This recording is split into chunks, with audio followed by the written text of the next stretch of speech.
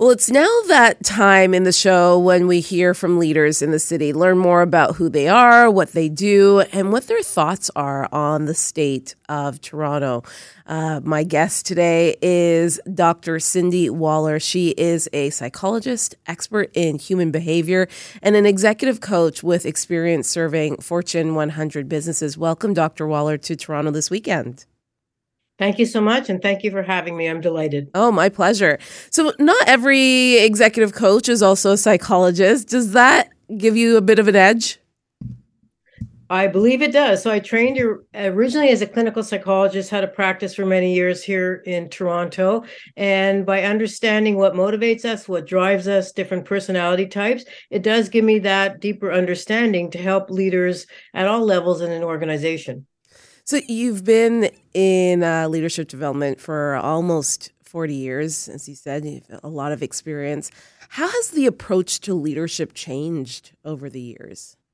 That's a fantastic question. So when I first started, those who had leadership coaching, executive coaching, leadership development, it was more remedial in nature for when there were challenges in the workplace with leaders, then they would be assigned an executive coach. Now we believe that because it's such a complex world, such a complicated role, that high potentials, emerging leaders do get a coach to help them with their development, because it's not easy to understand your stakeholders, how to partner, how to negotiate, how to problem solve.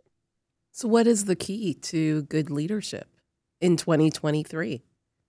It's a great question. And so first off, I think one of the most important traits, or leadership traits, is agility. So ability to adapt. And organizations are constantly saying they're going through a transformation. And the way I look at it, it's a fluid process with technology, electrification. Organizations will be going through transformation probably for the rest of our lifetime. So can you adapt to changes in the marketplace, the economy, technology, and to what employees want and what employees need to help with their well-being as well? And so while you're coaching leaders, Dr. Wahler, one thing that I've heard from a number of executive coaches that I've chatted with in my career is that at the end of the day, leaders are just like everybody else. They struggle with finding kind of their footing in an organization. You talk about change. That can be very hard for a leader to implement change. What is that one kind of struggle that you see across the board when it comes to leaders fully being able to embody their leadership in an organization? I love this question. So it is about the ability to read your audience. So you may come into the room with a passionate point of view and you see your point of view as right. And it's not that it isn't right, but perhaps there are a whole bunch of other views that are also right. So your ability to read the room, watch body language, see if people are aligned, and then pivot if they're not, or if they're confused, and be inclusive in your discussion and your dialogue. Because when we are inclusive, then we include diverse points of view, and that leads us to more robust and richer decision making. Does a leader need to know everything? I hope not, because leaders who know everything are narcissistic. They love the reflection of themselves in the mirror. And if you don't know everything, it means that you come to the table with an open mind and the interest in learning. And if you're a student of learning, then it makes you much more flexible and adapt to your environment. How do you see the environment change and maybe the culture of an organization change when a leader says, I don't know everything. I admit I don't know everything, and I need this group of people in order to move this organization forward? It's extremely inspiring. It's motivating. It's inclusive. And the more senior you are in the organization, we hope that leader doesn't know everything, because they now are no longer involved in the operational day-to-day execution of targets, of objectives, but they surround themselves with experts who they then take the data and help guide the strategy for the organization. So it's very embracing, and it is a very motivational leadership to work with and for. What I'm hearing is that a good leader is someone that listens and responds to what a team needs, what their team needs. Absolutely. I think you're spot on. Listening means that you're incorporating a perspective and as mentioned, that you're changing your viewpoint, and then everybody has a voice. You may not necessarily agree with that voice. You may not, as an employee, get your way. But when I ask employees what's important to them, they always say it's about being heard. I heard you say that great leaders show empathy.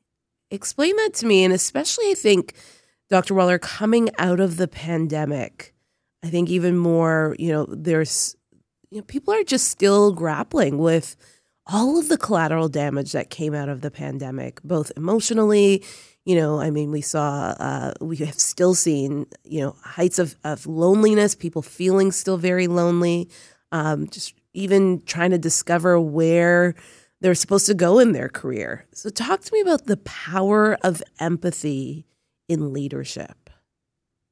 It's extremely powerful. And you're right. Employees now more than ever are seeking empathy. And it used to be many years ago that when employees showed up for their job, we said that they should leave their challenges at the door. And when I think about that now, it seems absurd that that was a recommendation, because we all come from an ecosystem, a family, personal lives, other pressures, challenges. And so organizations that understand that are sensitive to that, then you will work harder because you are seen as a whole person. You are seen as a human being from a context that the organization, your boss, your manager cares about, and gives you room if, in fact, you arrive at work and you're not at your best and you are distracted, or you've made errors, or maybe you failed at something. That leader who shows empathy gives you a break, allows you to accommodate what might be going on in your personal life.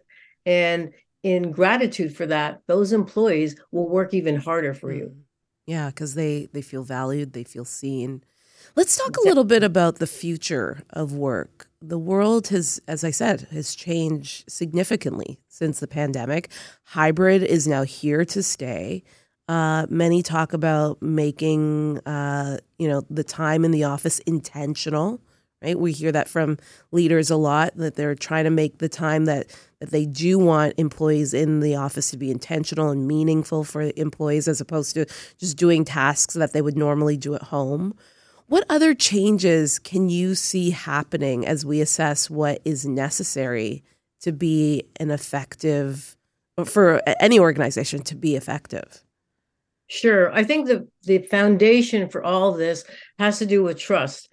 And the hope is that as employees went through the pandemic, they were able to demonstrate to their organizations that they worked hard, and they worked even harder because there were distractions at home, whether it was children, whether you're a single parent, whether it was elderly parents, other challenges in their life that they were able to work with or integrate. And so the idea is, as you say, hybrid is here to stay. And when you work, where you work, should be less important if you are able to accomplish your deliverables. And so if, for example, my organization gives me holiday weekend Fridays, half the day off, and says to me that you could work 5 hours a day, doesn't matter if I start at 8 a.m. or at noon, as long as I put in the time and accomplish my tasks.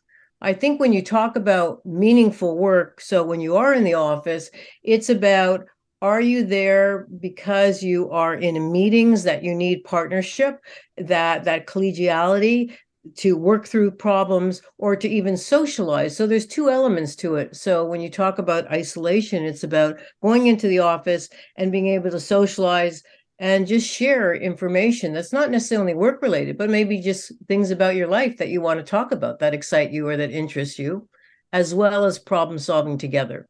I do wonder, are we going to look back? I mean, I said it, hybrid is here to stay, but I do wonder if, 15, 20 years from now, we're going to look back and lament the things we have lost with hybrid. I mean, it has hopefully brought a bit of more work-life balance. We've realized that there are a lot of tasks that can be done at home.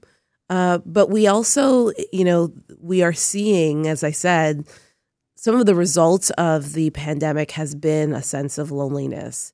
And I think about jobs where you can be isolated and not have that connection with your coworkers. And, it might be 1 or 2 days, but is that necessarily enough? And are we going to be looking at these empty towers in our downtown cores and eventually coming back to them?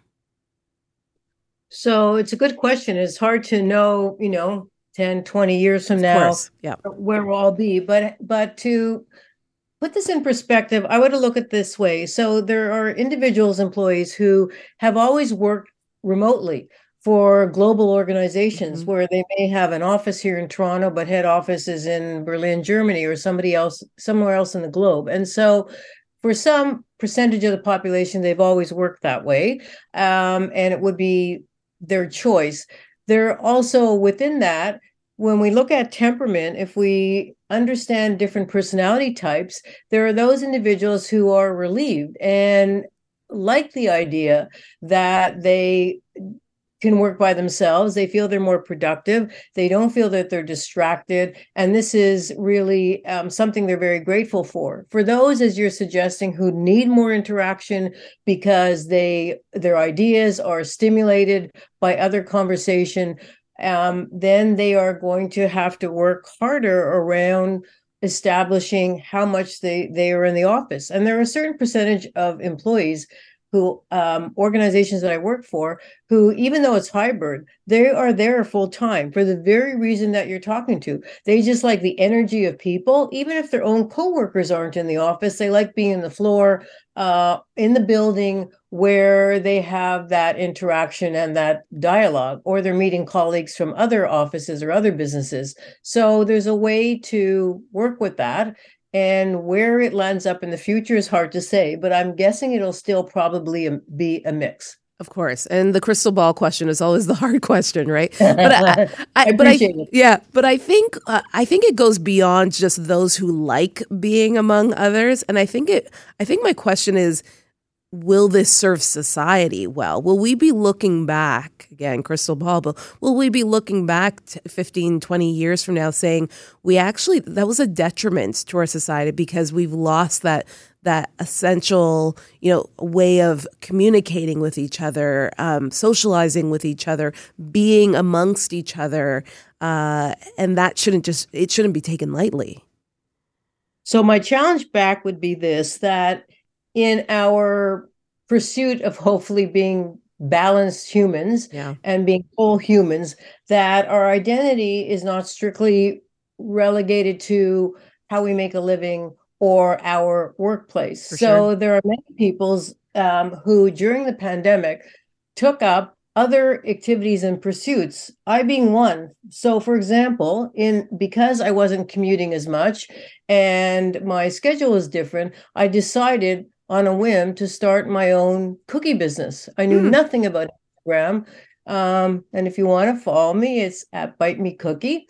And so I believe that it's an opportunity for people to pursue other passions, other interests. And whether we get stimulation from the workplace, you are right. We need to have engagement. Otherwise, we run the risk of being isolated, but there are other pursuits that you could be doing or joining or being part of that allow us to have that. I love it. I love that you started a cookie business. This is amazing.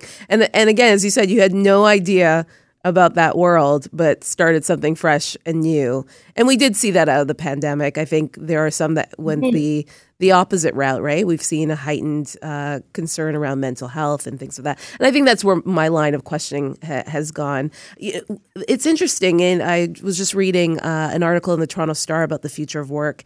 And they stated that foot traffic is only back to about 47% in the downtown core of what it was pre-pandemic. Thoughts on the city right now, and as we're in the throes now of this mayoral election, what are some of the issues that are top of mind for you? Great question. Well, I love our city very much, and I love the diversity of the city. I think the one or two things that are top of mind for me has to do with, of course, the environment, energy conservation, and just getting around the city. So as we continue to build condominiums, other structures, then as you see, the traffic is extremely dense. So the irony is, although we have less foot traffic, in the financial core or in the business core, we still have density of cars on the road. And so that would be a concern of mine around urban planning. How do we navigate so that we can enjoy our free time and get to green spaces or other areas of the city that we can enjoy? What are your thoughts of the mayoral race right now? Are there any platforms, positions that have really piqued your interest so far? Well, I'm interested in the safety and well-being of our city. And so we definitely have a mental health challenge. There are more unhoused individuals, sadly, unfortunately, on our streets, individuals that, and as you've seen, where seems to be random acts of violence around individuals who are, mentally, emotionally unwell. So this would be one of my key platforms that I'd be interested in supporting and seeing hopefully things rectified. Have you heard anybody yet that you feel like it has honed in on those concerns a little bit more as we look at the 102 candidates that are running for mayor? Well, that's a great point. Now that we have 102 candidates, very hard for me. It's hard, I think, probably for many of us to really hone in. And so I guess as we get closer, it'll hopefully things will become more acutely sharpened, and I can better answer that maybe in a bit. Yeah.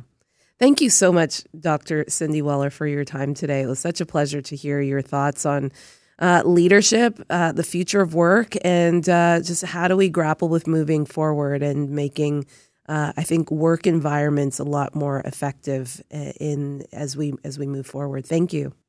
My pleasure. Thank you for having me.